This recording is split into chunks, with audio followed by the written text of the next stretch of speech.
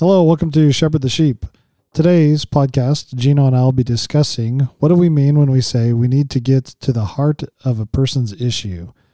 When we say look at the heart, what are we saying? What are we trying to get at? What do we mean by that? So, without further ado, Anthony, welcome and bring us in.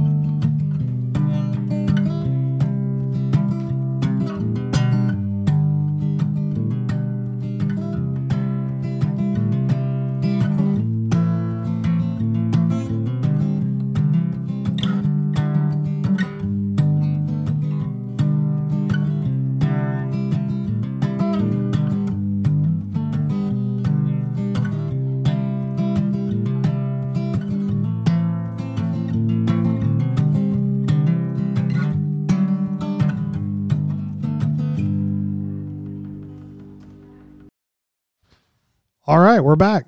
Yes, we are back. Happy New Year. Yep, Happy New Year, Jay. Yeah. So thank you for the cup of coffee, by the way. Oh yeah, today's brought to us by where? By Olympia. Today, with my it was a sad day in our house. In the middle of December, I discovered that my favorite Olympia coffee mug had been cracked at the rim. And though it was drinkable, though you could use it, the cup had been desecrated.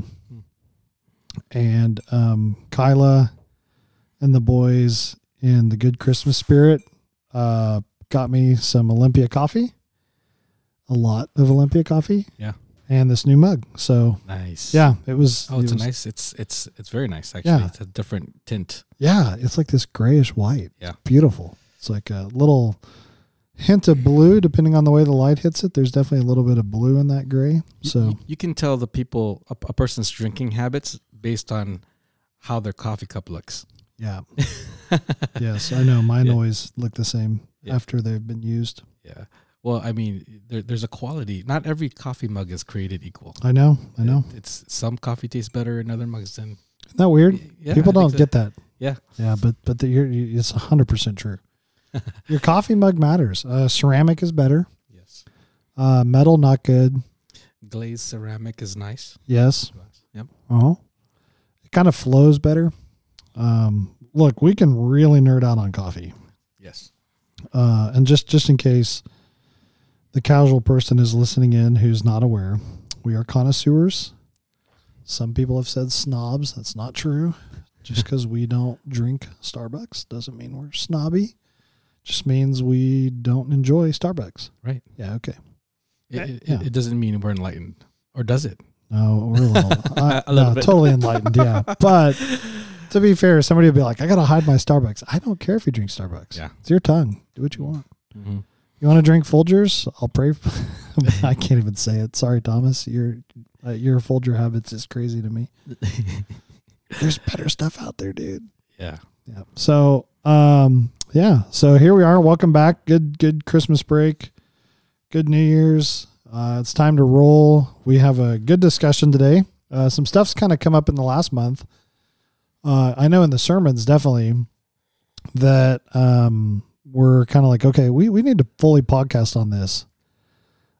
So just kind of like big picture overview, you say things in ministry a lot, and there's always a question of like, what do you say and what is heard? What do you, and then you run into these, like, when you're working with people and you're trying to help people and people bring problems to you, which is really good. And they talk to you about their problems, and then they'll talk to you about their proposed solutions.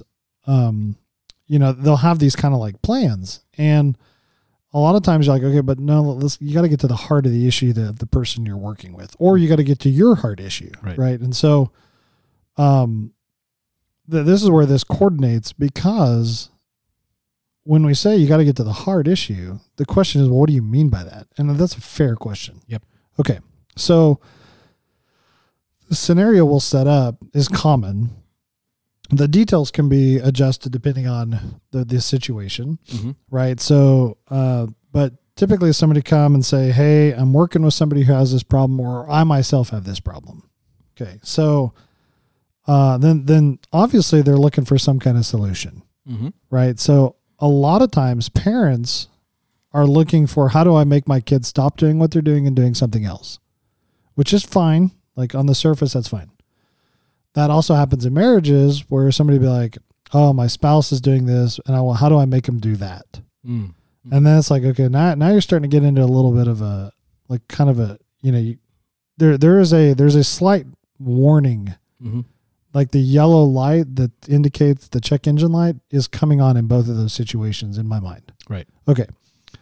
And the reason why the check engine light's coming on is because you actually can't make people do things. Mm.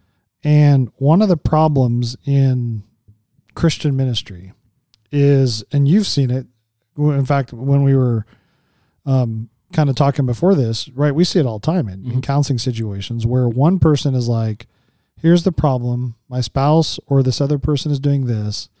What do I do? And what's kind of implied and looked for is to make them stop and do something different. Mm-hmm.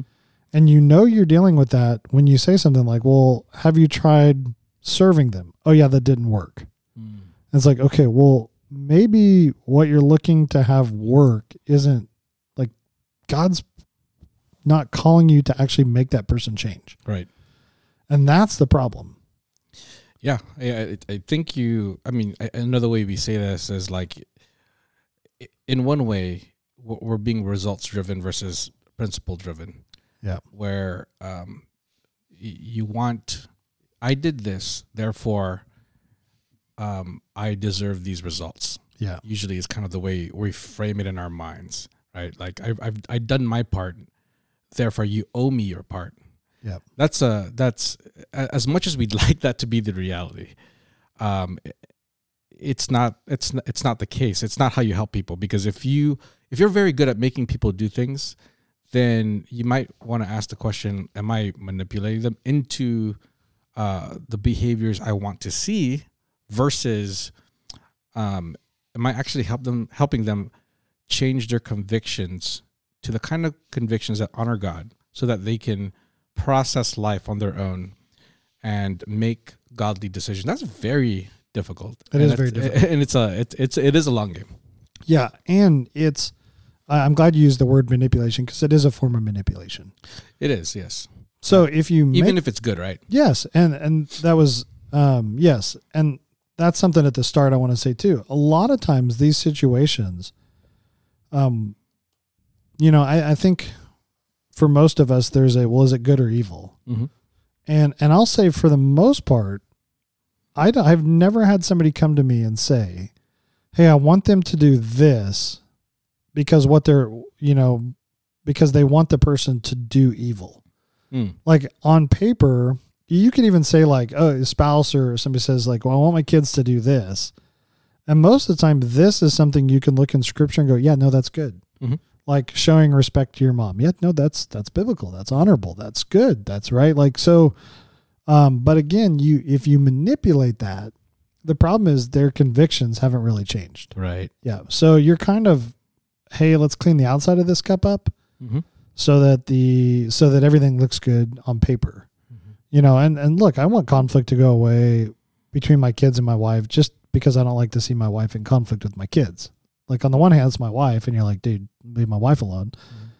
But on the other hand, you realize like, if I can just simply make it go away, that doesn't mean it went away. Right. Okay. So we always say like, you got to get to the heart of the issue.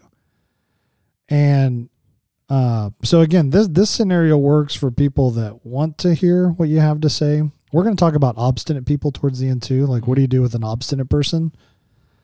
Because that question comes up, even when people don't realize they're asking that question, But so when we say you got to get to the heart, right? We understand the Bible talks about the heart is that's where our will and our motives and our thinking takes place. Mm-hmm. So our actions are the result of what is going on at the heart. Yes. Okay. Yes. Yeah.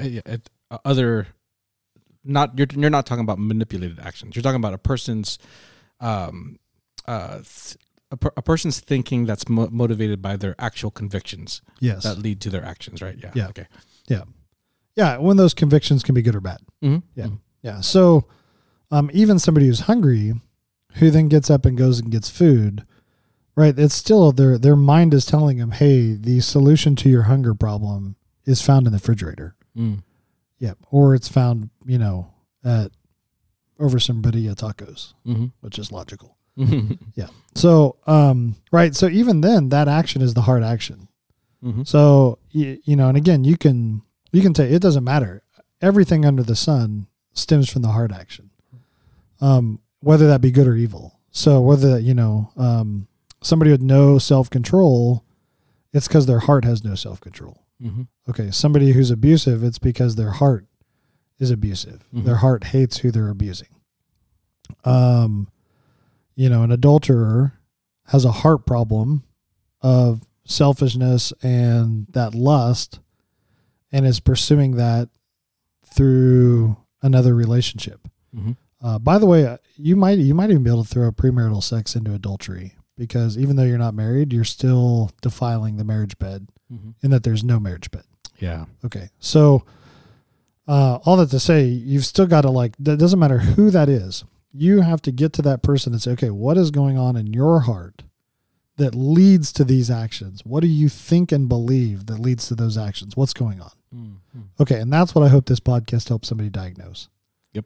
Okay. Yeah. Fair. So even in your own sin, okay, wait a minute, what's going on in my own heart level? So the Bible breaks this down into 3 categories, I would say. And again, if I were diagramming it right, I would use circles, and these circles would all have an overlap so that they're not 3 distinct, because somebody is going to listen to this and be like, well, but that one's kind of like this one. And that's true. Yeah, there's a lot of overlap here. So the 3 circles I would concentrically say at the heart, these 3 problems exist in every human being. There's no human being outside of Jesus Christ who could sit down at this table and say, oh, that's not for me. That's not, I don't struggle with that. I would be like, then you're calling the Bible a liar.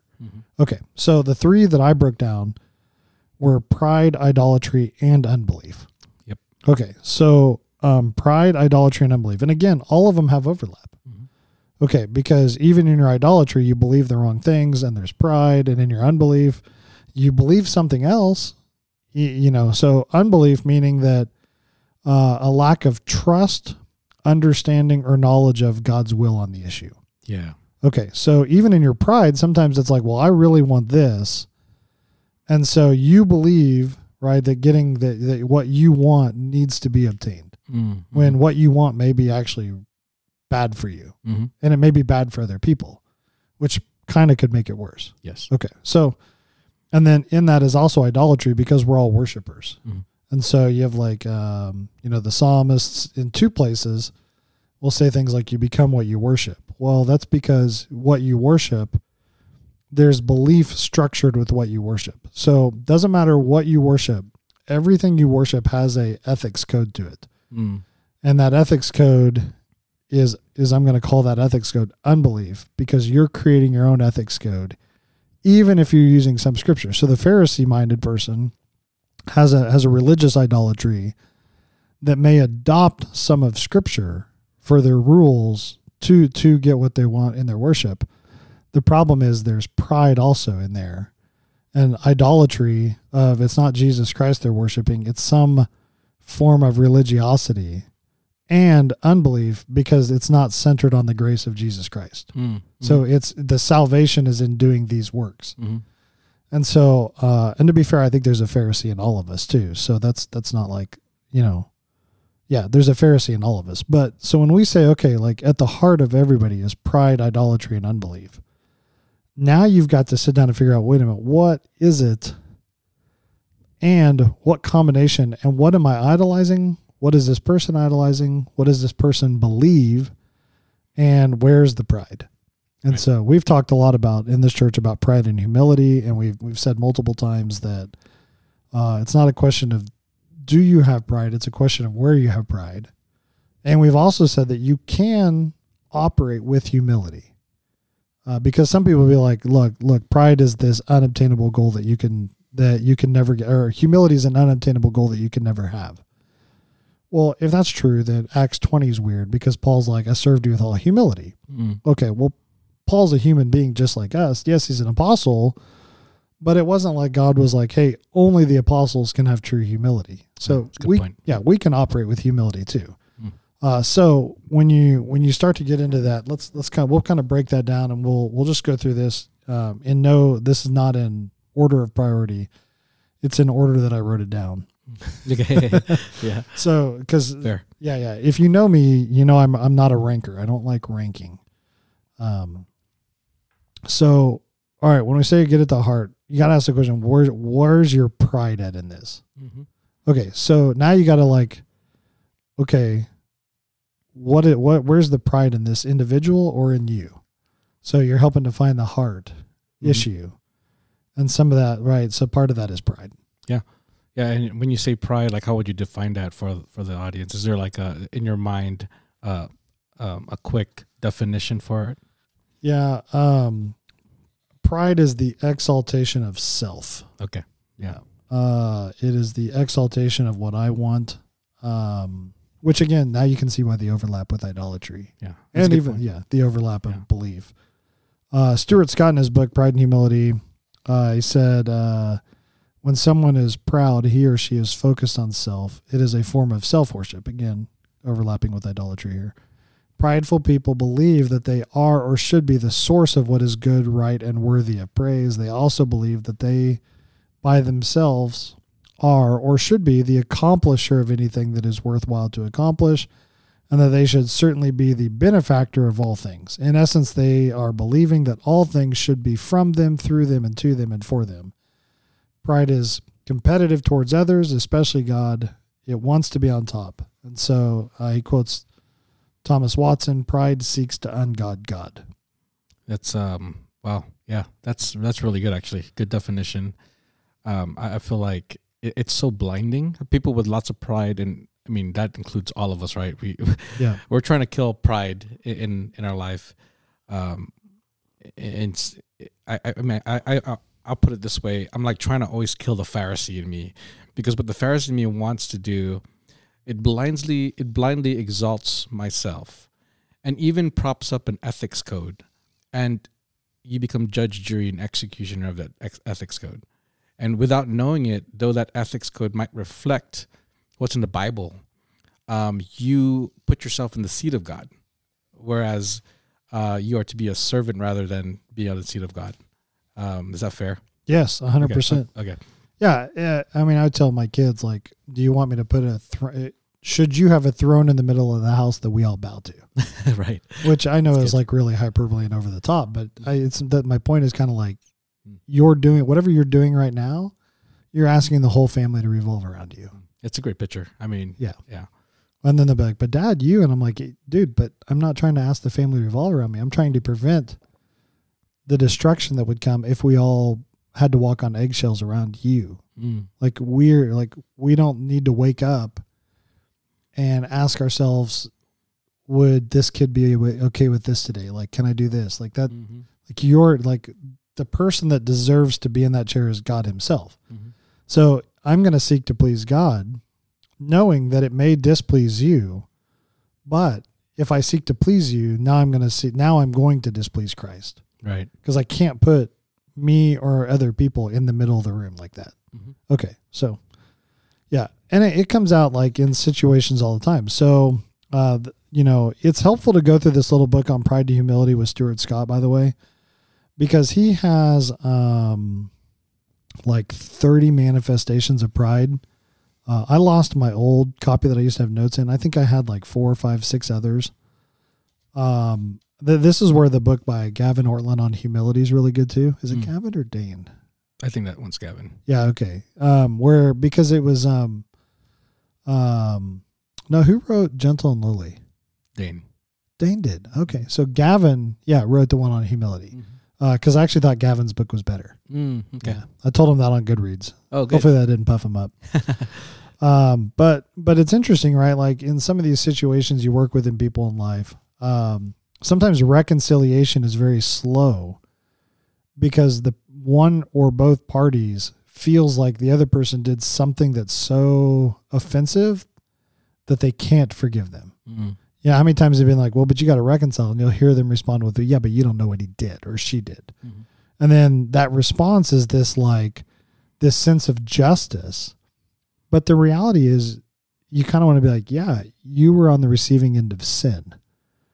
Like, you are more offended because you had to go through that than you are offended that Jesus Christ was offended. Yeah, so in that unforgiveness, would you say that person is trying to dispense justice in his own way? Yes. Right. So that puts you in the seat of God when you do that.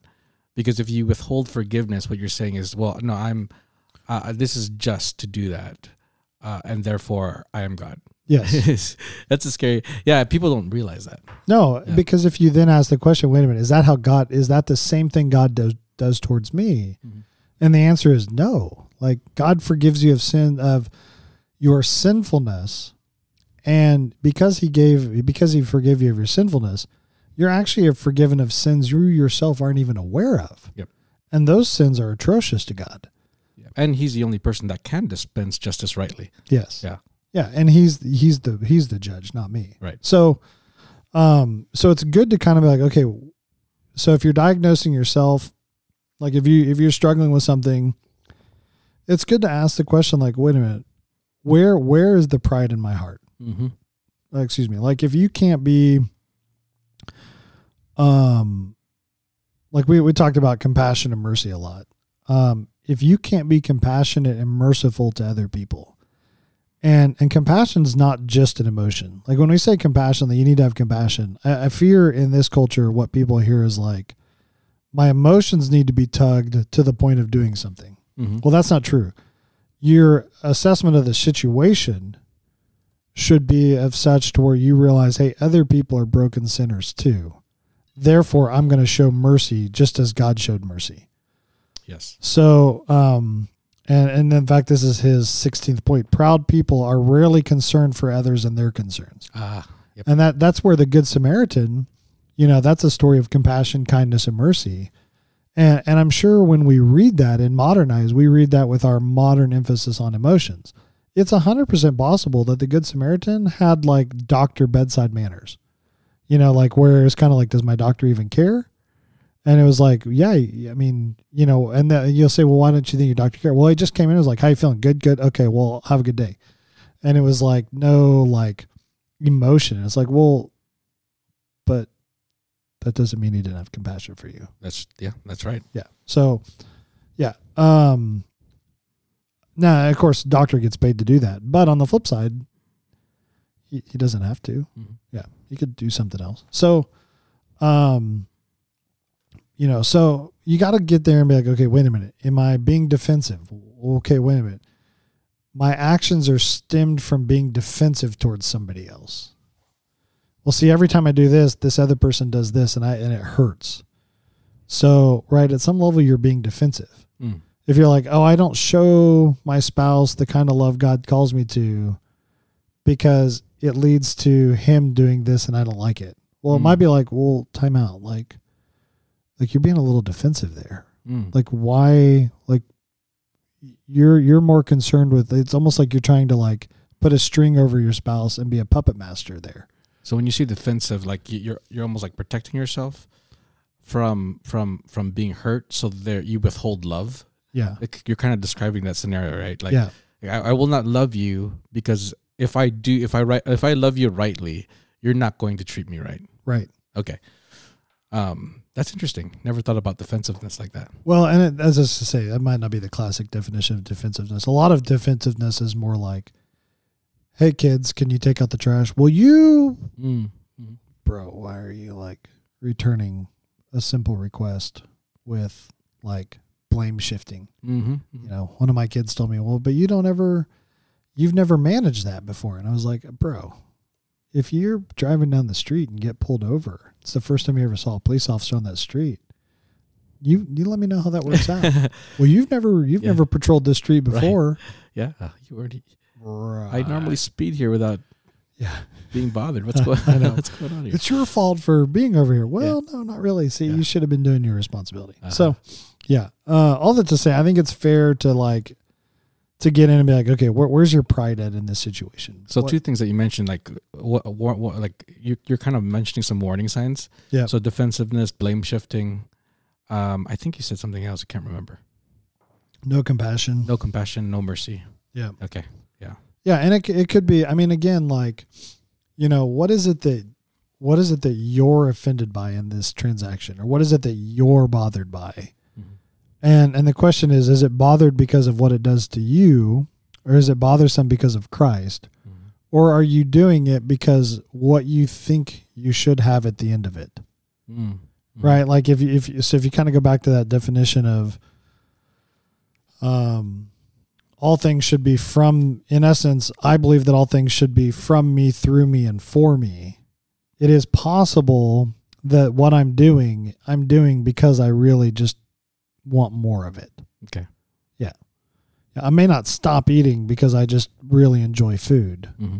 but that's okay for a feast and a celebration. But come Monday, come on, mm-hmm. like be a little bit smarter in your habits there. Right. Yeah. Okay. Like, you can do tacos every Tuesday. You don't have to do every Taco Tuesday in one Tuesday. Yeah. You got 52 of them. Well, you're saying we can't have tacos every day. I feel like that's it. I feel like you can. What I'm saying is that if you have 52 Taco Tuesdays, okay, and you do 2 tacos every Taco Tuesday, that is 110 tacos. Yeah. Right? No. Yeah. 104. Yeah. 104. Yeah. I'm a Bible major, not a math major. Gotcha.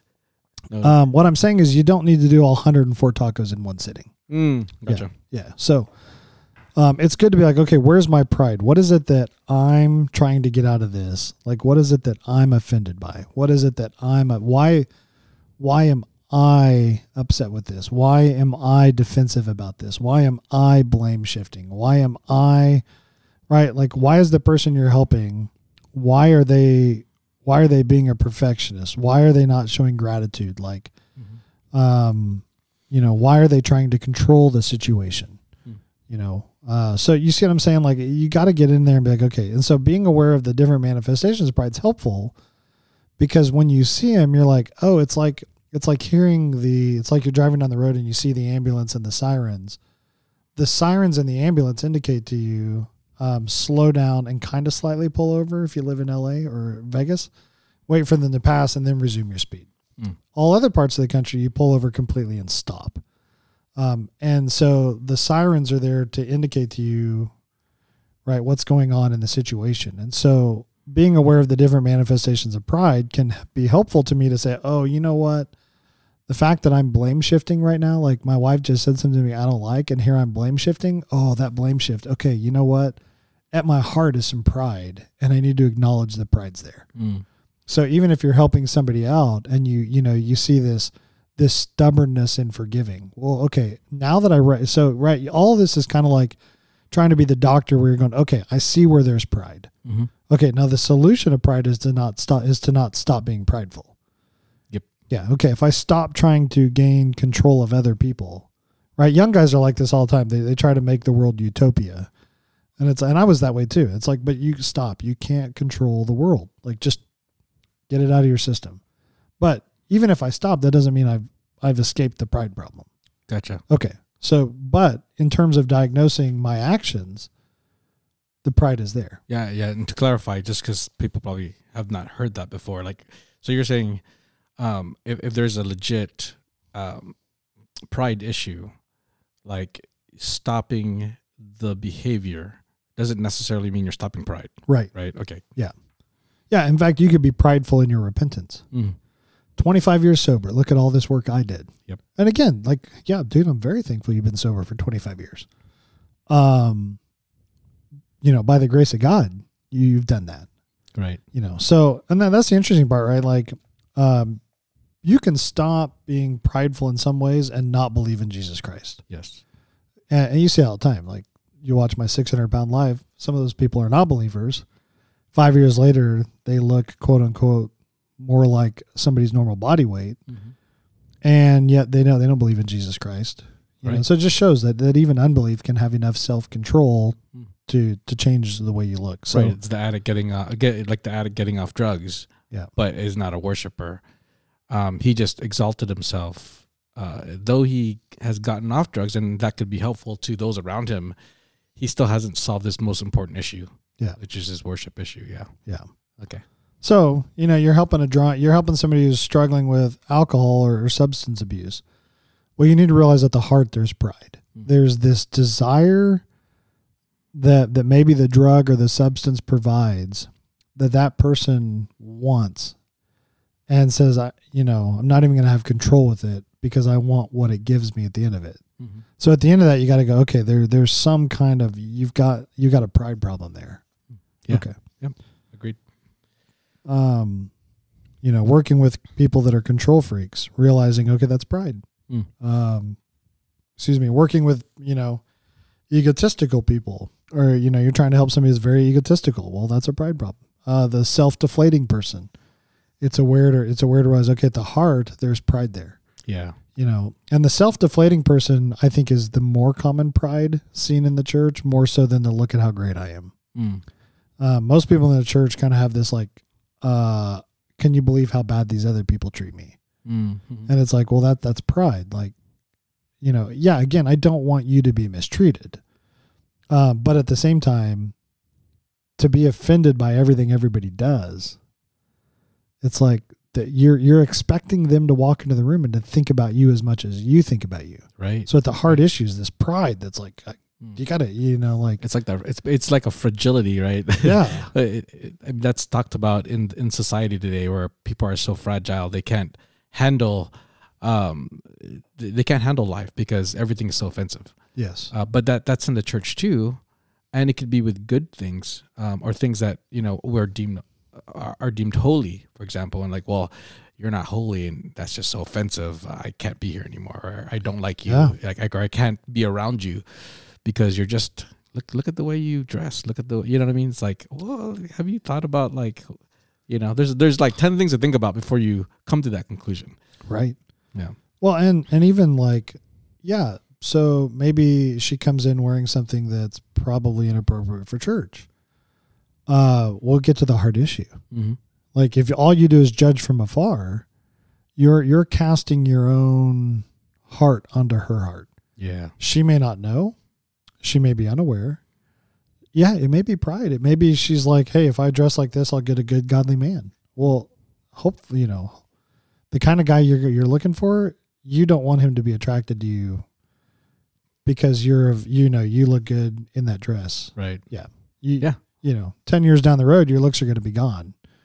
You want him to be attracted to you for who you are in Christ. Amen. Yeah. Mm-hmm. Now, I'm not saying your looks are gone, but you know what I mean? Yeah. Yes. Okay. Yeah. So there's a stat out there that men think the ideal woman is like 22, 23. That's what I mean by that. Yeah. Mm-hmm. So disagree. Right. Yeah. My wife is the most beautiful person to me in the world, regardless of her age. Mm-hmm. And that's, but again, that takes some kind of thought in your brain. You know what I mean? Like that's this intentionality. Yes. Yeah. Okay. So, that's actually a good issue, right? So the guy that's upset with his wife because she doesn't look beautiful anymore, that's a pride problem. Again, he wanted to, in his mind, especially after kids, well, the body changes. So you should he wanted to control that so much. I think that's why plastic surgery is so popular, by the way, too. Mm-hmm.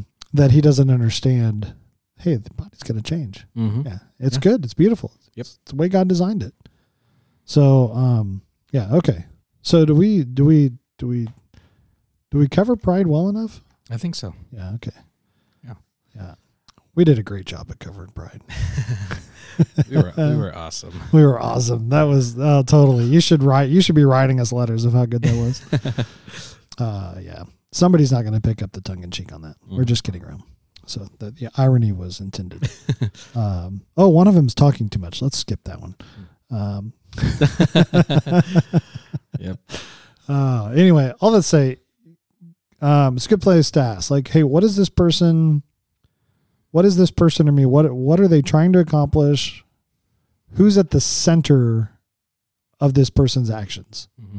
Is this person motivated by self? Is this, or is it about other people? Is it about Jesus Christ? Yeah. Because true humility, which humility is the opposite of pride. Mm-hmm. So a humble person has combated pride because now they're serving other people for the glory of Christ. Yep. Yeah. Instead of serving other people for themselves. Mm-hmm. So the humble person actually doesn't mind being offended because they realize in a sinful world, people are going to do sinful things. Mm. And if I'm too busy being offended by your sinful actions, well, I'm not going to serve you. Yeah. Like I'm going to be hung up on how dare you rather than, okay, hey, you know what? I mean, could you imagine a doctor, a cancer or an OBGYN who hated babies? Well, right. Yeah. No, good luck. Yeah. So, right. Cause the second that baby's like, no, I'm out. Yeah. A doc who's going to finish delivery. No. You know, like, no. So humility's got to be like, okay, hey, look, like I got to deal with, even if my preference is for kids, I got to deal with this. Like, you know, and I'm going to serve you because this child matters and the life matters and you matter. Yeah. And when you bring that up, it makes me think of people who are legitimately hurt. Let's just say there is injustice there, right? And they are legitimately hurt. You know, is that, and the person's examining themselves and they come to that conclusion.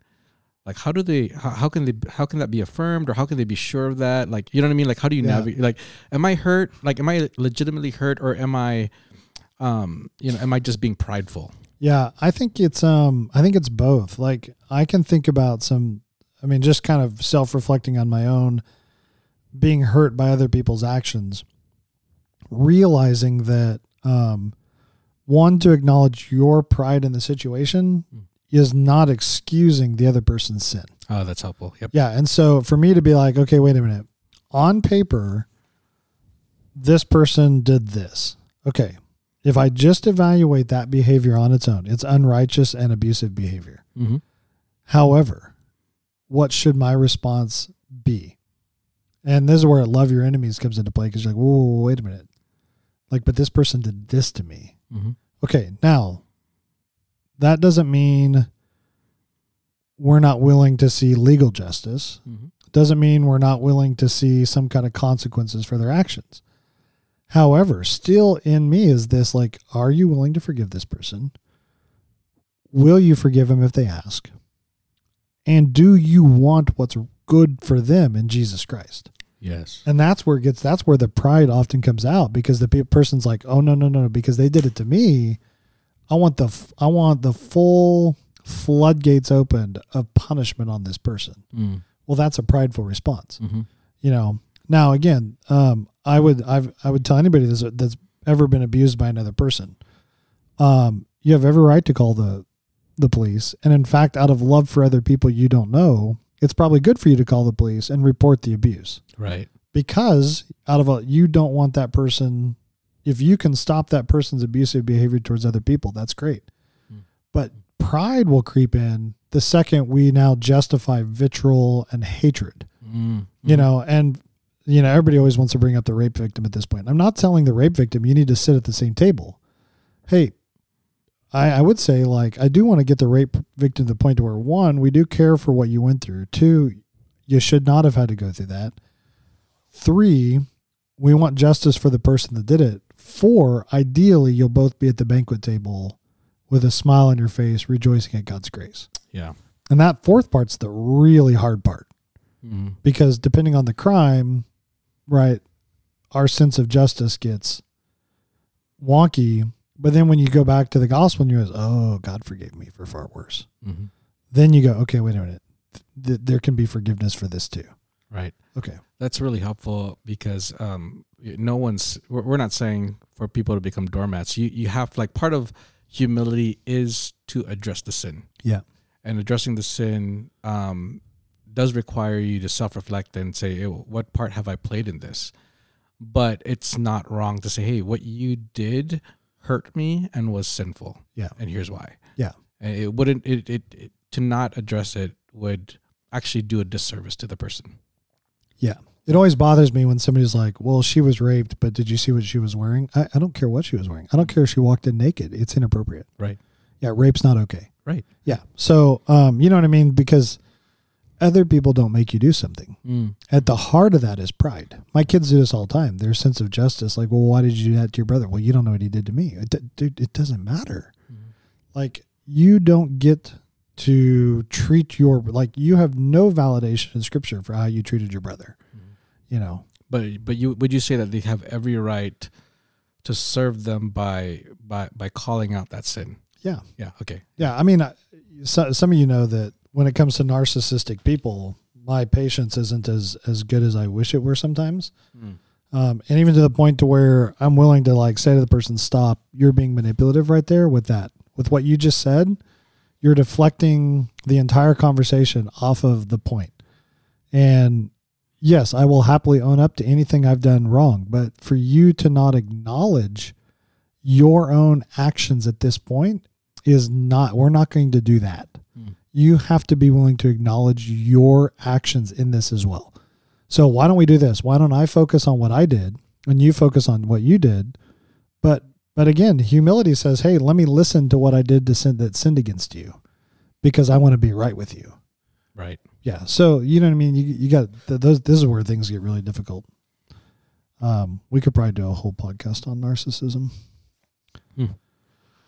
Yeah. Kind of. Well, I mean, I guess idolatry. Yes. And pride kind of address that. Yeah. Well, and that's probably a good segue into idolatry, because idolatry is so not only are you dealing with pride, you're dealing with wrong worship in every one of us. And so when Christ saves us, Christ becomes the one whom we worship, the one whom we bow the knee down to. He rightfully is in the center of our worship now. The problem is that we often start to find value in other things, and we tend to kind of move Christ aside so that what we value gets put in the middle. So when you're helping somebody and we say, okay, get to the heart of the issue, let's say you start to uncover pride. Well, it's also helpful to think a little bit like, wait a minute, what is being worshiped here? And it's also good to realize that I would say 95% of what people are worshiping are in the church. 95% of idols are good things. So the solution to idolatry is 90% of the time, it's not just to cut it out and do something else. Okay. With alcohol, sure. Maybe if you pride and self-control and idolize alcohol, yeah, maybe it's helpful to cut that out of your life. However, you can't do that with parents who idolize their kids. You can't do that with a spouse who idolizes their spouse. You can't do that with a workaholic. You can't do that with a churchaholic. You can't do that with a theohead. Right. Yeah, you can't say to the theohead, man, your love for theology is making you unloving, therefore don't go to church. Right. Stop learning theology. Yeah, stop. Yeah. So instead, so what you got to do is you got to get to that heart. And how to get to that heart is to ask some questions like, okay, what am I scared of losing here? What is most important to me here? A common problem between couples is one wants sex more than the other. Well, so the one that's frustrated by the other one's behavior, and sometimes they both can be frustrated with each other. Well, why does he want it all the time? Why does she not want it? So might be fair for each person to say, wait a minute, what do I value the most? Right. Do I value sex more than I value Jesus Christ? Do I value a day off more than I value Jesus Christ? Do I value my job more? So it's good to even pray like, Lord, help me to remember I value you the most. So you've got to ask those questions like, what do I value? Keller in his book Counterfeit Gods, which by the way I would suggest that is a strong suggestion from me, like because so I've read a lot on idolatry lately, and Romans 1-3 is more about idolatry than anything else. And for the Jewish person, it's the idolatry of you're in the right nation with the right moral code. And so again, when you read through the Gospels, you can see the Pharisees actually have an idol that's connected to the moral code. But Jesus keeps telling them, like, these are your traditions. You're not even close to me. Like, you don't even know me. And yet we can read some of what they want. And you're like, yeah, but that's in the Old Testament. So, you know what I mean? That just shows that they're getting the outside, but they're not getting at the heart issue. And Jesus is trying to drive back to the heart. So Keller says this, By the way, I love that he, in order to set up one of his thoughts on idolatry, he uses the Lord of the Rings. Oh, yeah. So points. Yeah, Keller earned points at that. But it's interesting if you watch the Lord of the Rings, Frodo, Gollum, Sauron, all had the ring, and that ring becomes precious to them and changes their behavior, which is why I said every idol has a moral code with it. And so here, Keller's talking about that. The central plot device of the Lord of the Rings is Dark Lord Sauron Ring of Power, which corrupts anyone who tries to use it. And that's what's important. Wrong worship corrupts. However good his or her intentions, the ring is what Professor Tom Shippey calls a psychic amplifier, which takes the heart's fondest desires and magnifies them to idolatrous proportions. Some good characters in the book want to liberate slaves or persevere their people's land or visit wrongdoers with just punishment. These are all good objectives, but the ring makes them willing to do anything to achieve them, anything at all. It turns the good thing into absolute that overturns every other allegiance or value. The wearer of the ring becomes increasingly enslaved and addicted to it. Now, here's really excellent point. For an idol is something we cannot live without. We must have it, and therefore it drives us to break rules we once honored, to harm others and even ourselves in order to get it. Idols are spiritual addictions that lead to terrible evil. Oh, man, what a great observation. Yeah. Spiritual addiction. Idols are spiritual. That's really good. Yeah. Okay. And so on YouTube, there's a what if Gandalf had taken the ring. Okay. By the way, it's so good. Lewis and Tolkien are masters of showing the idolatry of self-righteousness. Mm-hmm. Okay, so he has this long explanation. Tolkien's like, look, had Gandalf taken the ring, what Gandalf would have done was, in the name of good, he would have been evil.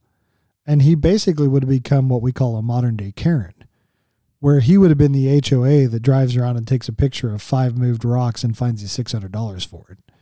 And you're like, dude, 5, like, seriously? Like, I'll just sweep the rocks back up. Like, right. You know what I mean? Like, wow, some kid walked by and kicked those on the day that somebody drove by. Like, all that to say that, right, they would have become, his rules in order to preserve good would have actually ended up doing evil to people, which would have created this, like, police force that monitors all of your behavior. It was 1984. The book by Orwell does an excellent job of showing, right, when you idolize the control of others, even though you're like, yeah, but what I want others to do is good things. Well, that idol takes over, so that now you're actually willing to do anything, whether there be integrity or no integrity, because the ends will justify the means. Yeah. And so that's the problem with idolatry. So you value your kids more than anything else. Well, now you become a helicopter parent. Now you become like, every time they're sick, the whole world has to stop for you. You know, you can't do the things you need to do. You quit being a spouse because of the plight your kids are in. And so the solution to idolatry, right, is to actually remember, wait a minute, where's your value? Your value is in Christ. Your value is Jesus Christ. What's interesting is in idolatry, what ends up happening, I notice, is not only do you value this idol so much, but you devalue other human beings. Yes. And that's why you're willing to run them over. And in doing so, you actually devalue God, because that's a lack of faith. Yep. Yeah. Yeah. You don't believe. Yeah. Yeah. So then there's, again, this proves the overlap theory. Yeah. You, because the human beings that are valuable to you are the ones that help you get what you want. Yeah. Yep. So the gun owner, the NRA people are valuable because they're fighting for what's valuable for you. Mm-hmm. The quote unquote libtard who hates firearms is a libtard because they don't share your same disposition towards firearms. Right. Yeah. And even though, like, I mean, I have my own theory on firearms. And, you know, people that know me know that theory, because anyway, I don't want to go down that road because I don't want to deflect from the point. Mm-hmm. But the point being that just because, right, somebody has a different set of, when people don't idolize the same things you do, you will devalue them. Yep. And you'll justify calling them a libtard and whatever else you believe. Because it is true, it took a person to pull that gun. It's also true that if the person didn't have that mechanical device, they wouldn't have been able to shoot 25 bullets off in 30 seconds. Mm-hmm. So, you know what I mean? Like that instrument, yes, reflects the heart, but you know what I mean? Does that make sense? Yeah. I mean, again, I have my take on that because one of the things we're going to talk about, and maybe we can bring it up now, is that because of idolatry and pride, rules don't correct idolatry and pride. Right. You know, that's why it's like whenever I hear people say the solution to the problem is another law, it's like, well, the laws don't change people. Right. All they do is give the state another means of executing judgment and punishment. Mm-hmm. But if we make a law that says, no killing, we already have that law. Mm-hmm. You know what I mean? And why isn't it working? Yeah. Well, God actually says, like, to hate other people is akin to killing them. I mean, the Bible says, thou shalt not hate, and yet here we are hating people. Right. And justifying our hatred. Well, why? Because there's pride and idolatry. These people, right? I mean, you're going to see it this next year in election year, or this year in election year. You're going to see the Republicans hate the Democrats and the Democrats hate the Republicans. And you're going to see some Christians say, there's no way you can be saved if you're a Democrat. And it's like, you realize you just muddied the gospel. Yeah. You just made your political party, you infused it to the gospel and made your belief about politics the gospel. Yes. And that's idolatry. Yeah. Yeah. And it's easy to fall into that thinking because there are a lot of good moral things that maybe one side believes over another, but it's still not the gospel. Yeah. Yeah. Yeah. So I'm reading the Screw Tape Letters by C.S. Lewis. And I just want to say that, first of all, the Screw Tape Letters is one of the most profound anthropology books I've ever read. Wow. And the common denominator in most of his letters is he shows the warping of worship. And that's what makes it beautiful. Mm. And so now he's writing as if he's a demon discipling a younger demon. Mm-hmm. But a lot of times he'll say things like, if you can, like, he'll call God the enemy. The enemy is looking for this. So if you can get him to you don't need to get him to think 100% different. Just get him to shift their value system from honoring God to seeing the action done. Mm. Right? So if I can shift from honoring God to no transgenderism, mm-hmm. right? And now the war is about no transgenders. Mm. But at the end of the day, now we're going to be willing to justify basically what the Nazis did. Right. I mean, that was the Nazis. Like, yep, hey, exactly. That's what for the benefit of humanity, for survival of the fittest, let's kill these people that have mental health issues, handicap issues, because obviously they're not fit. Yeah. Well, they're not worthy to contribute to society. Yeah. Therefore, let's just get rid of them, make it easier. Yes. And will solve problems. Yeah. Right. Yeah. He's got a wonderful quote on patriotism and pacifism. He's like, it doesn't matter which way you get your disciple to go.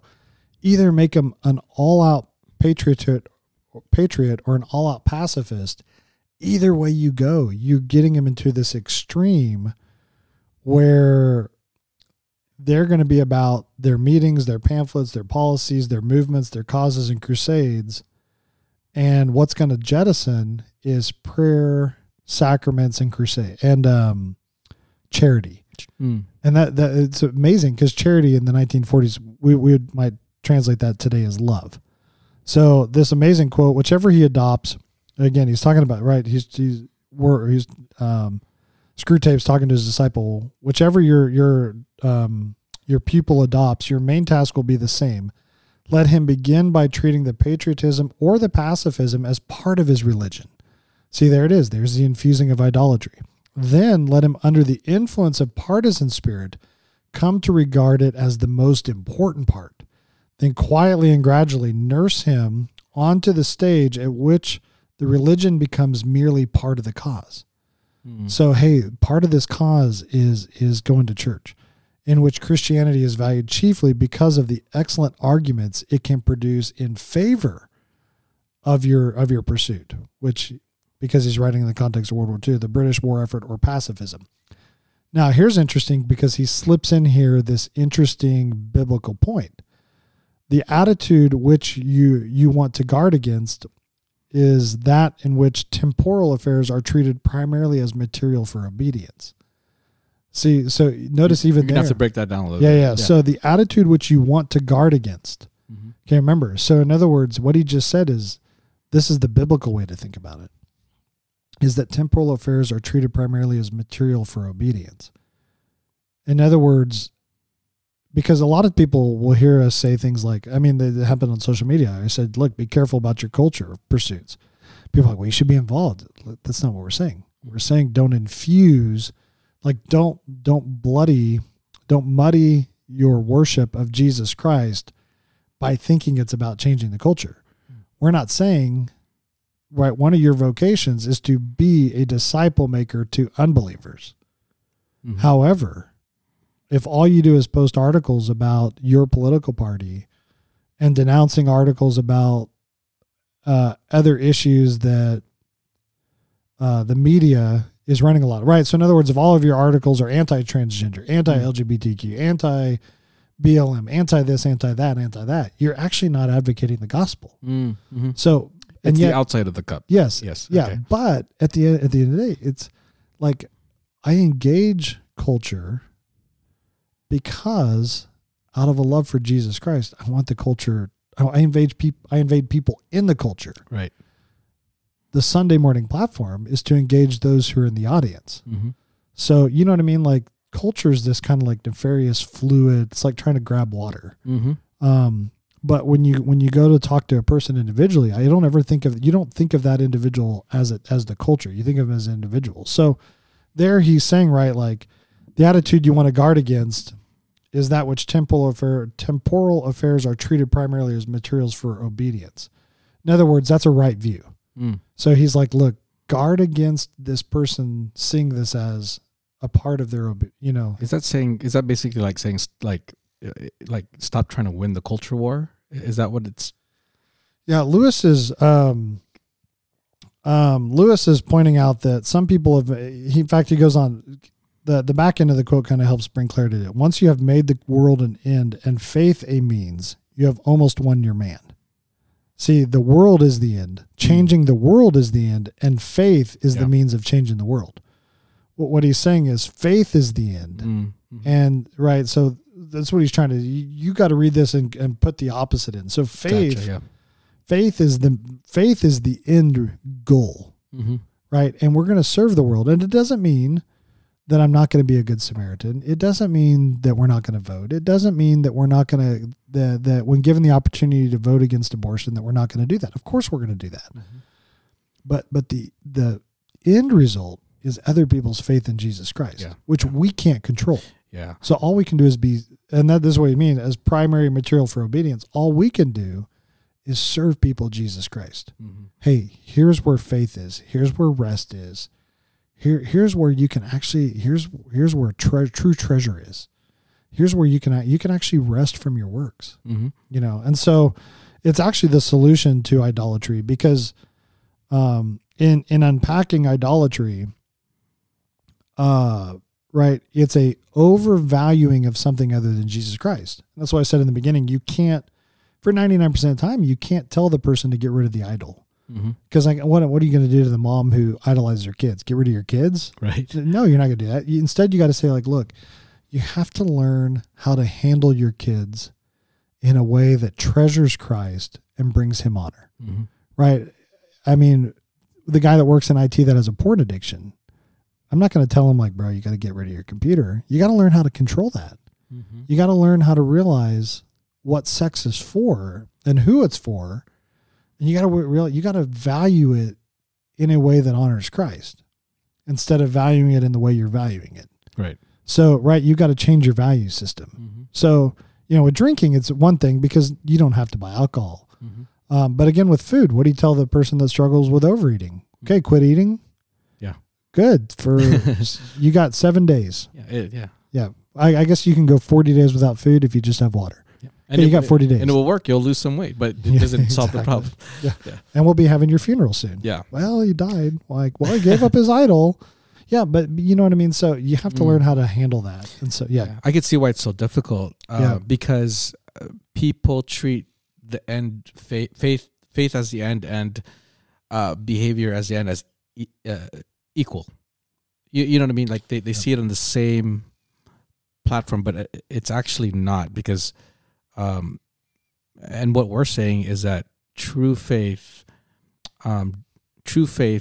infused in the heart actually changes the behavior, and that's very difficult for people to see. Yeah, and it gets confusing. Yeah. And I understand the confusion. Yeah, I also think what we're proposing takes a lot more work. It does take a lot of work. Yeah, we talk about this at the elders all the time because how many times have we talked? It would just be easier for us to have a culture where there's 6 rules. As long as everybody's following the rules, things are great. I mean, our wives joke, okay, what time is your elders meeting going to be overnight? Oh, 9:30. And they're like, okay, so we'll see you at midnight. Right? Because we're there sometimes 5-6 hours. Yeah. And a lot of that is because in trying to help some of the issues that we're trying to help people with, it's not a simple, like, what's the rule? What do they not believe? It's like, hey, what's going on in the heart level? Like, what is their idol? Where's their pride? What do they not believe? And okay, what do we address first? How do we need to approach this? So getting to the heart is ministry that takes love and dedication, which love and dedication, I would say are the same thing here, but that's hard because in our pride, a lot of times we just want the problem to go away because it'd make my life easier. Right. Yeah. If my car, right. Like when your car breaks down, you don't want to take the day to go fix it. Why? But you do, because you just need to get the problem out of your way so you can get back to your kind of normal life. That's the problem with working with other people is it's not that easy. It takes time. Yep. Takes time. It takes a great amount of wisdom. Yeah. Because even if the answer is right in front of you and it seems so clear and simple, like stop it, it's like you still have to help them.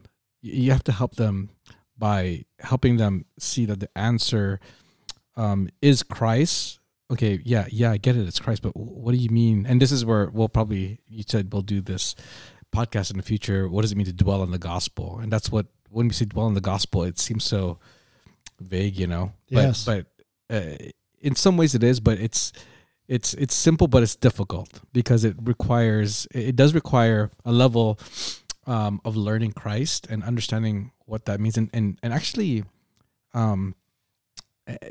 it's like, okay, I want to follow Christ, but it's not fulfilling, but it is fulfilling because he says he says it is. So, do you trust him enough to keep at it, believing that you will find rest in him? You know what I mean? Yeah. Well, and I think it's not fulfilling because the person doesn't realize their pride, where their pride's at, doesn't realize where their idol is, and is still trying to keep their idol and have their fulfillment too.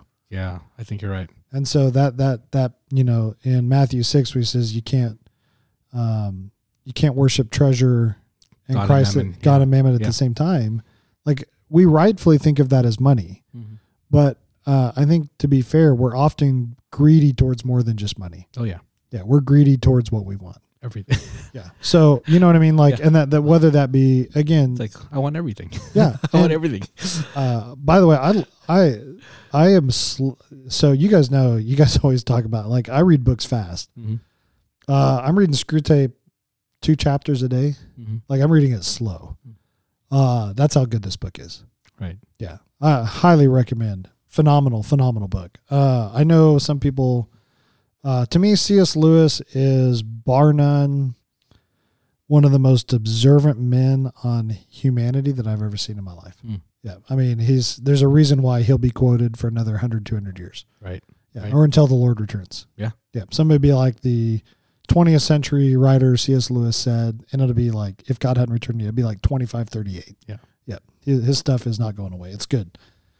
And it's interesting because he writes this stuff, and apparently right now in the Twitterverse in the world is this big discussion over nationalism, which I don't even know the debate. So I just know there's enough. I know that nationalism is debated enough to where the potential danger of even posting something like this online is somebody thinks you're trying to enter the debate, and it's like, no. I mean, the guy wrote this 70 years ago, 80 years ago. There's nothing new under the sun. In 100 years, the church will be like, hey, we have a problem. Some of our people love the country more than they love Jesus Christ. And they're infusing the two together. Yep. That's never going away. I was thinking about that this morning, actually. That a lot of people will say, like, I always hear this every year. I'm waiting. I know it's coming at some point this year. The greatest danger to the church is enter some pressing cultural issue. I mean, I can't tell you how many times how many years in a row I've read tweets where these different things are the danger of the church and they've never destroyed the church. Amazing. But I kept thinking, like, actually that's false. The greatest danger in the church is still idolatry, pride, and unbelief. Agreed. And most of the time they're good things. So, and the solution is to keep preaching Christ, because if you become what you worship, help people understand who the center of their worship is, and they'll become like him. Yeah. When you introduce that, when you frame it that way, the church easily becomes distracted from disciple making. Yes. And they pursue those avenues of culture change. And when they neglect the gospel, a generation later, you see the fruit of that. It's like, oh, and then they're blaming all these things that they believe that, maybe destroyed the church. And really, it was a lack of faith. Yep. That's all it was. And they left their first love, ultimately. Which is the third point. Okay. At the heart of us is unbelief. There you go. Yep. And again, that unbelief could be can be manifest in a lot of ways. So unbelief can be because, one, they don't know. Right. So couple gets saved. They're both 45. And they've been married for 25 years. And every time they disagree with each other, they cold shoulder each other. And they're involved in the church and they get to know people. And somebody says, hey, Billy, I noticed you kind of cold to your wife tonight. Oh, yeah, she made me mad. So I give her the silent treatment until she figures it out. And he says, hey, Billy, that's not very loving. Have you ever thought about what the Bible says that you have to love your enemies, and then she's not your enemy, she's your wife. Like, love her the way Christ loves you. And he goes, I didn't know that. Well, right there, there's unbelief. Right? No knowledge. What did it take? It took discipleship to help him figure it out. It could be that they know the truth and they just don't want to submit to it. It could be that, it could be a couple other factors. Could be they don't know. Could be they don't understand. Hey, we're to love our enemies. And then you help them understand that, and they go, oh, now I see why, because the gospel was God loving his enemies. So I need to change. You know what I mean? Like, it could be, okay, now that I understand it, now I'm going to work on loving them. So right at the heart of that is somebody's lack of awareness or lack of understanding or a lack of submission to the gospel. And that's why getting to the heart of unbelief is so hard, because you have to figure out, is this the unruly person that knows the difference but is choosing to act this way? Is this the weak person that lacks the conviction to make to rest in Christ and to make the right decisions? Or is this the hurt person, right? And so you can see, like, why wisdom is so important to this as well. Why you have to figure out, what does this person believe? Well, and again, a lot of us are very pragmatic and we do what works. Well, the cold shoulder works because then my wife realizes that I'm mad at her. Yeah. Well, yeah, okay, but is that reflecting the character and nature of Jesus Christ? And the answer to that question is no, just in case you're wondering. I know you know, but just in case somebody's listening and doesn't know. Like, no, it doesn't. And so right there's where Scripture is shedding light. God is shedding light on your treatment of other people and saying, hey, the way you treat other people does matter. And so now hopefully you go, oh, okay, now I see. And so you have to get to, what does this person believe? What do they believe about Jesus Christ? The unbeliever does not believe that Jesus Christ is Lord. Therefore, I'm not shocked by the unbeliever's sexual escapades or their lack of integrity or their white lies or their, insert whatever. Yeah. Of course. Yeah. Because they don't believe, they don't, Jesus Christ is not a voice they need to listen to. And you're actually going through scripture in the church in your sermon series right now, which some people just don't understand what it means that the scripture is sufficient for life and godliness. So there's that takes as you study the scripture well, you learn that you can trust God, you can trust Christ. So you actually grow in your trust. No one gets saved and like fully trust God perfectly. We might trust God enough to believe the gospel, but we don't realize that there's so many other areas of our life that we haven't entrusted God to. So I don't know, what are your thoughts in how scripture kind of, I guess, in regards to unbelief, and does that play a part? Does it not? How much scripture do they need to know? Yeah, no, I think you just hit it, because how many times have you read your Bible? I mean, you and I probably more than 10 for a super, super conservative. Mm-hmm. And how many times you're like, oh, I never saw that before. Right. Which is an indicator that we are actively growing by the Spirit's leadership. And part of that is understanding what we already have. Mm-hmm.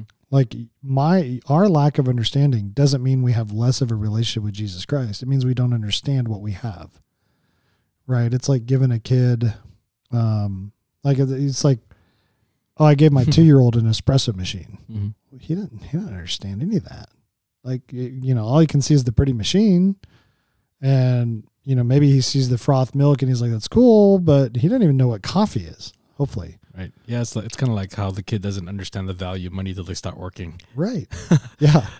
Yeah. My 7-year-old or 6-year-old, 7, understands like, oh, well, I can get money too when I lose my tooth. It's like, that's the only kind of like experience they have with earning money. It's like, oh, I lost my tooth. I got money under my pillow. Like, I can pay for it. No, you can't. No, you can't. That's not going to pay for that. Yeah. You need many more mouths of teeth.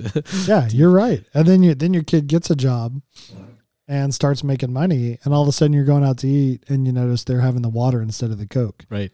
And instead of ordering the most expensive, because that's a great analogy. They start to see. And so that's like us, right? Like, that's what you're saying, that a lack of, a lot of it is, I would say, in the church, most unbelief in the church is not willful rejection. It's not a lack of submissive heart. It's a lack of understanding. Yeah, I think you're right. Yeah. And that's what makes that's why I get so annoyed with legalistic people, is because their assumption, and in their zeal, their assumption towards other people is that it's a willful lack of submission. It's a willful rebellion. Mm-hmm.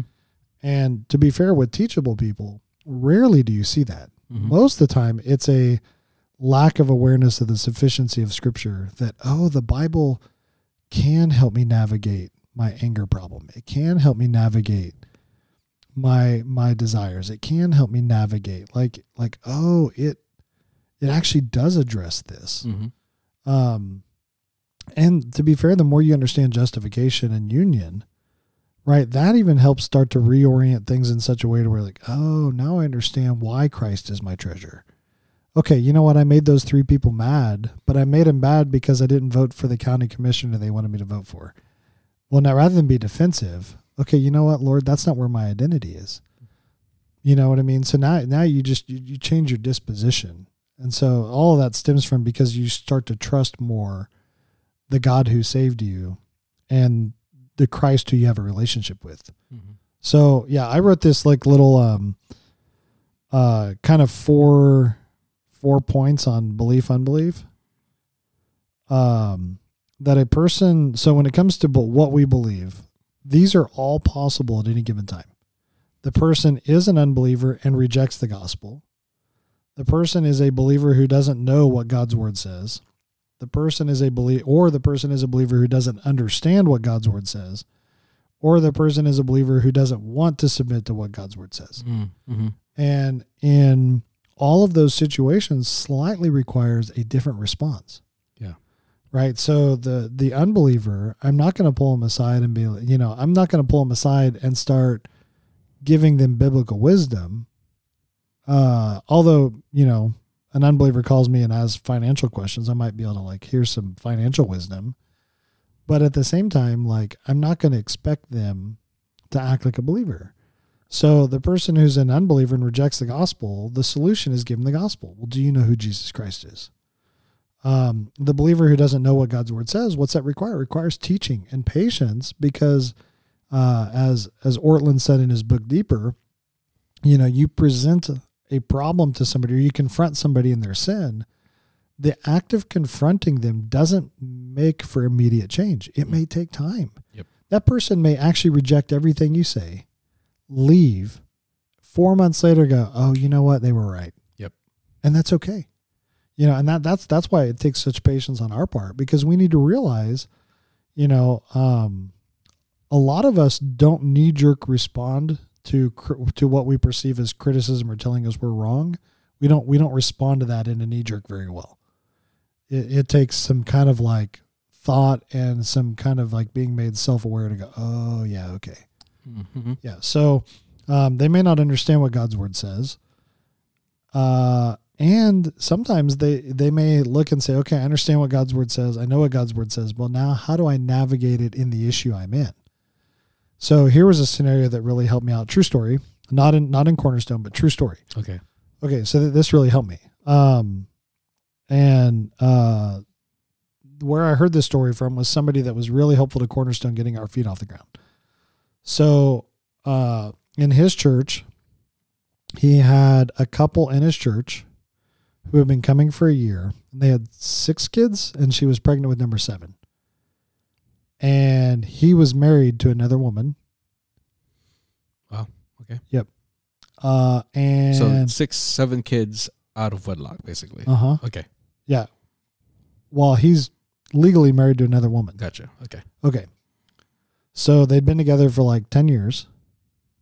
The marriage obviously hasn't been annulled or done with in 10 years. So obviously you could say they're in sin because of this. Okay. He doesn't make enough money to pay for the divorce.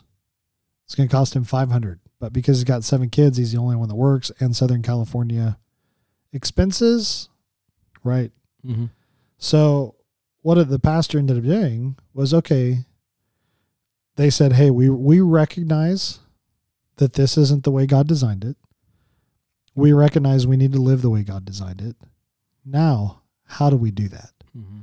And to me, that's right. The fact that those start to come in line was okay, now you have people that are dealing with God's word, wanting to be right, navigating the situation they're in, recognizing their hurdles and saying, okay, how do we accomplish this? And that's what I think a lot of people don't realize too, is when you get to the heart of what's going on, right? If all you do is look at the actions and you just say, well, just do these 3 things, right? At the heart, these people were prioritizing Christ rightfully, right? They're coming to terms with their behavior. All of these things are starting to come in line, right? To where you go, okay, but it's not as simple as, well, let me marry you right now. You got to get this divorce through. Mm-hmm. So you see what I mean? So it took some time for them to get through. And ultimately, the church didn't want to pay for his divorce, which made sense to me. So they helped him find a way to save up money, paid for his divorce to go through, and married the couple. Okay. So again, and apparently the divorce was legit too. So Yeah, you know what I mean? So, yeah. okay. It wasn't like they were encouraging him to be unfaithful. Right. Yeah. It was a marriage that should have ended. Yes. Yes. Yeah. Yeah. Okay. Assuming that's. Yeah. Because somebody will listen in and be like, well, why didn't he go back to his first wife? No, that was out of the question. Mm-hmm. It was right for him to divorce the spouse. Okay. So, all that to say, right? That's to say too, that sometimes actions at the hard issues, people do come in line with right belief, right worship, right humility. And you still have to be slow because sometimes it still takes time to navigate through the muddy waters that your unbelief put you in. Right. Yeah. Right. So, sometimes your unbelief puts you out into the deep end of the pool, or let's say the deep end of a lake, and to get back into the shallow waters where you want to be, it's just going to take a little bit of work and time and patience and effort. And you know what I mean? And you look back and you go, yeah, because you took yourself out so far, it's just going to take time.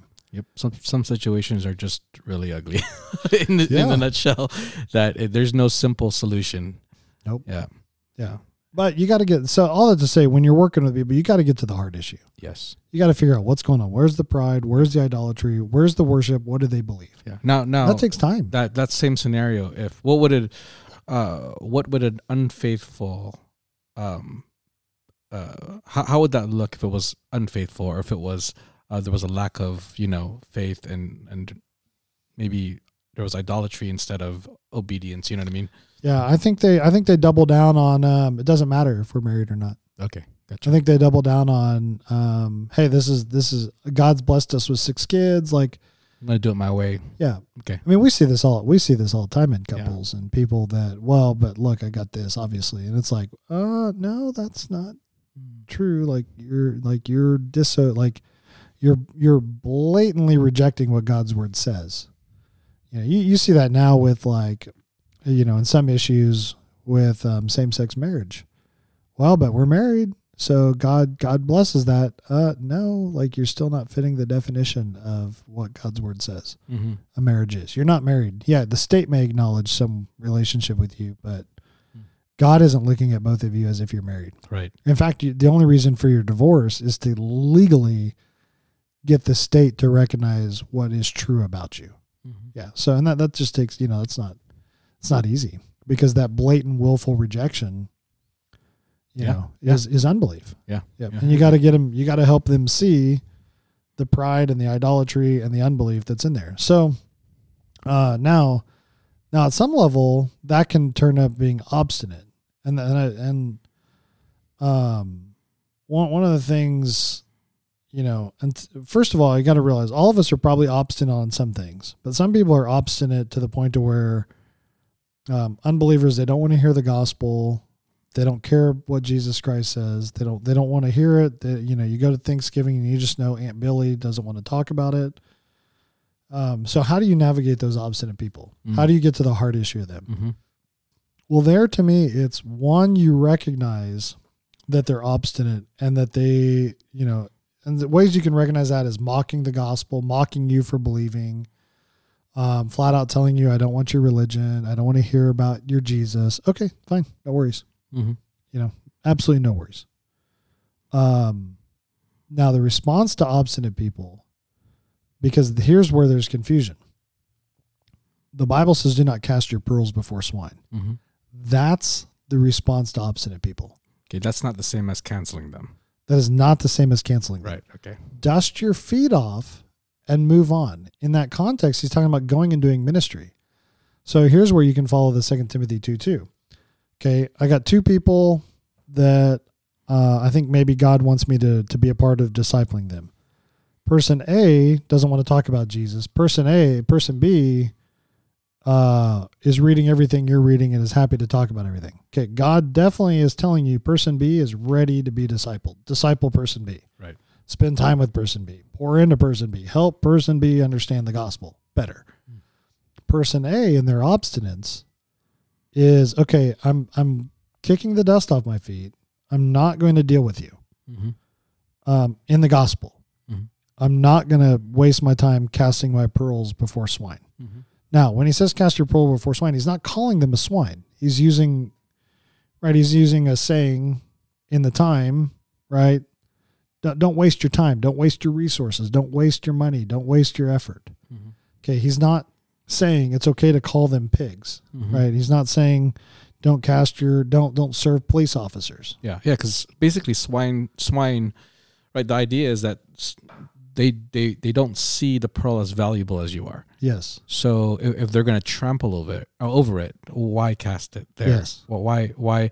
That's a temptation, by the way, because I think especially with people who want to see people saved and they desperately want to see their loved ones saved, and so they invest a lot of energy that actually turns into a lot of hostility in the relationship, and then neglect the person that actually is ready to be, it's like, for me, it's like, man, I prefer I'll go for the low hanging fruit. Yes. You know what I mean? Because maybe that's what the Lord has given you to focus on, and let God deal with the hard-hearted person, because He'll change their heart in His time. Yes. Yeah. So that you just said it exactly. Like, I got all the time in the world for my kids who want to, when they want to learn and grow. Got all that time in the world. I'm not necessarily going to pour a bunch of energy and effort into them when they're being obstinate and stiff-necked. Right. They're not even in the position to learn. Mm-hmm. However, I'm not going to cut ties with my kids because they're being obstinate and stiff-necked. You're not gonna give up being a father, right? You still have a role in their life, right? Right. Yeah, it's like a coworker. Okay, hey, listen, Aunt or Aunt Billy. Okay, Aunt Billy, I know you don't want to talk about the gospel, so I'm not going to do it. Yeah. I'm not going to sit down and hand you another tract. I'm not going to one up you with Bible verses. I'm just going to let you know, hey, I'm glad you're here this Thanksgiving. Thank you so much for coming. It's a joy to see you. It's been a while since I've seen you. Is this Aunt Billie Jean, or is it? I don't know. I do have an Uncle Julie, so. Do you? I was just thinking Aunt Billy. Maybe Aunt Billy is a guy that's becoming a girl. Yeah. Maybe it's like Billy Sue in the South. Billy Sue. There you go. Billie Jean. Yeah. Yeah. Billie See. Jean, I feel like is Mike Billy is that's William, right? And then Billy is Billie. Oh, yep. See, so I don't know. I just you dangerous, right? Because if you use somebody's name that everybody knows, Aunt Chelsea sits down, people are like, and then your kids listen to this and Dad, why were you guys talking about, Right. Yeah. So all that to say, I come up with weird names. I tried the weirdest name possible I can. And then I feel bad for Karen when we talk about Karen, because I'm like, oh no, not all Karens are created equal. So with Aunt Billy, I'm not going to necessarily try to one up her weird political views. I'm not going to try to bash her with counter articles. It's going to be more hey, I'm glad you're here. I love you. It's good to see you. Tell me what life's been like. Mm-hmm. And I'm just going to trust that as a part of the process. It's amazing what treating them like a normal human being can do in the long run. Yes. Because I've through experience, the people that are hard like that, they ended up opening up at some point and they trust you because they know you're not there to just bash them. They know that you actually care about them as a human being. And that's exactly what they need. Mm-hmm. They need to know that believers or followers of Jesus Christ actually care about them as a human being. And so when they open up to you, they know that you're not going to just, preach at them, but you want to help them. Yeah. And, let God work with that. Yeah. That strategy. I think that works. Yeah. Agreed. Well, and we don't know why they're hurt. Yeah. It's possible that a religious person hurt them. And people are horrible at diagnosing other people. No offense. Right. A lot of times I hear people diagnose, I'm like, out to lunch. You could have smoked a doobie before making that statement. And I would have been, you know what I mean? That would have better explained your assessment. Right. And the reason why I say that is because it's very common for people to be like, oh, you're a Christian? Oh, I know what you're like. Why? Well, because I had this encounter 2,500 miles on the other side of the ocean and they treated me like this. So you must be like them. And you're like I'll never forget the one person that got saved and said, hey, am I supposed to hate homosexuals?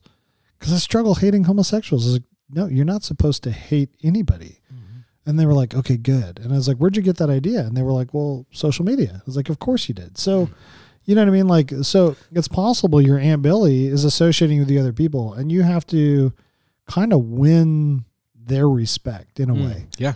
And make them realize, wait a minute, there's something different about Gino than these other believers I know. And to be fair, I would rather have somebody hot or cold, and the obstinate person is cold, Because at some point they're going to come, like you said, they're going to come around. Yeah. The lukewarm, apathetic person is the one at the table that is the most troubled. Yeah. They say yes to they agree with everything. Yeah. Yeah. At the same time, they live like hell. Yeah. And like, they don't care. Yeah. They don't even care. Like the things that God don't even matter. Yeah. At least this person's peeved off enough Yeah. that somebody would represent God in a harsh way. And that, you know what I mean? There's a party that's like, you can hear people criticize that kind of believer. And there's a party that's like, yeah, no, I would actually agree with your criticism. Like that person was harsh to you in the name of Christianity. That's not the Bible. God, that's not the way God is discipling his people. Mm-hmm. So there's a part of me that's like, yeah, I'm as equally offended and appalled by that person's behavior as you are because of what it did to the name of Christ. Mm-hmm. So with obstinate people, I gave this analogy, one at men's and at women's, where, you know, back in the day, those hotel rooms, they used to have adjoining rooms and there was a door. And each hotel room could open the door and it would connect their hotel rooms. So an obstinate person has closed the door to the gospel. Now I have a choice. I can close the door and cancel the person, or I can leave the door open. I'm going to leave the door open. Now, I may not talk about the gospel with them. I'm not going to cast my pearls before swine. I'm going to dust my feet off. However, the door's still open just in case they ever change their mind and they open that door back up. Psst, Gino, you still there? Mm-hmm. Yeah, still here. Love you. You ready to talk? Like, what's going on? Hey, can I talk to you? Of course. Yeah. You know, and because you just like the Spirit, when you remove somebody from the church from divisive behavior, the idea in the Timothys and Titus is that Satan will sift them or God will sift them out on their own. Mm-hmm. And sometimes that's what it takes. It takes the person to get out on their own, to be sifted, to have that prodigal son moment where they're like, I'm eating out of the pig trough. Mm-hmm. There were people that actually loved me who had the name of Christ. I'm going to go back. Yeah. Because I actually enjoy that now. Now I realize this is vanity and that is valuable. And so you don't know. And so if instead your response to obstinate people is to bash them, to insult them, to belittle them, to throw a bunch of like counter cultural arguments to their cultural whatever, all you're doing is just fuel on that fire, fueling their hatred all the more. And when they're broken, they're not coming to you. They're going somewhere else. Yep. Which honestly is fine if they go to someone else. The problem is I want you to be valuable. I want you to actually be able to be there to minister to them too. And I want you to honor Christ in the way you did. Yeah, there's actually like a bunch of Mormons online realizing the history of the religion, and they leave Mormonism, and they just kind of are just deaf towards anything religious at that. You know what I mean? Because they found out the truth, but now they don't trust anything. Yep. It's like you got to be careful. Like sometimes you can win someone out of something, but not win them to Christ. That's right. And that's not the goal. The goal is faith in Jesus Christ. Nope. Yeah. Yeah. So all that to say, because your point's 100%. Yeah. It never shocks me when you see there was the TV show where they help people escape. They help the girls escape. Oh, yeah, I don't remember the name of the TV show. I saw 1 or 2 episodes. Okay. And even Leah Remy's The Escape from Scientology. And yet most of those people are quote unquote a-religious. Yep. And it's like, of course you are, because from your perspective, I'm just another religion. Mm-hmm. What differentiates me from Scientology? And so it's interesting because when people say, well, we don't want to be of the world, right? So I've even heard people say like, oh, you don't want to drink alcohol because you don't want to be of the world, right? You got to be salt. Well, it's like actually by like when you're around somebody and you know they value you, that's salt. Mm-hmm. Because the rest of unbelief doesn't do that. That's so true. So now you're actually salt by the way you treat them. Not because you skipped alcohol, not because you didn't watch rated R movies. Mm-hmm. It's because of your treatment of that individual. Yep. So, yeah. All that to say, I don't know what else we want to say on this. You got to get to the heart issue, and the solution is the gospel, of course. Yeah. So I think we're just trying to like.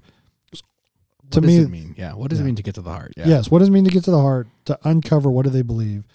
That's the good starting point for helping them navigate how to respond with faith and trust and worship. Mm-hmm. Yeah. Okay. Yeah. Yeah. It's, And then when we say what does it mean to, or when we ask the question, what does it mean to dwell on the gospel is the answer, is the ultimate answer. And so, yeah, I guess we'll answer that next time. Yeah. Yeah. Dwell on the gospel. Yep. You can start by doing this homework, Romans 5:6. Memorize Romans 5:6 through 11 and think much on it. And that will help you navigate the gospel. All right. Well, this is a long one, but hopefully helpful. So happy New Year.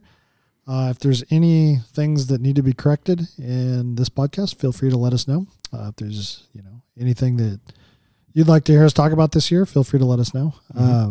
I always hesitate to ask that because some things I get, it's like, as much as I want to talk about that, it's like, I feel like sometimes we talk about it by trying to drive more at hard issues. Right. Yeah. Okay. Right. All right. Well, we'll probably line up some more interviews this year too. Yeah. Yeah. All right. I'm working on one with Albert Einstein. Albert Einstein. Oh, we're going to interview Albert Einstein. Okay. Oh, yeah. From his grave. Oh, from his, dang it. I knew there was a problem with that. All right. Well, his publisher, I got to talk to him then. Yeah. All right. Well, thanks, Anthony. All right. Have a good day.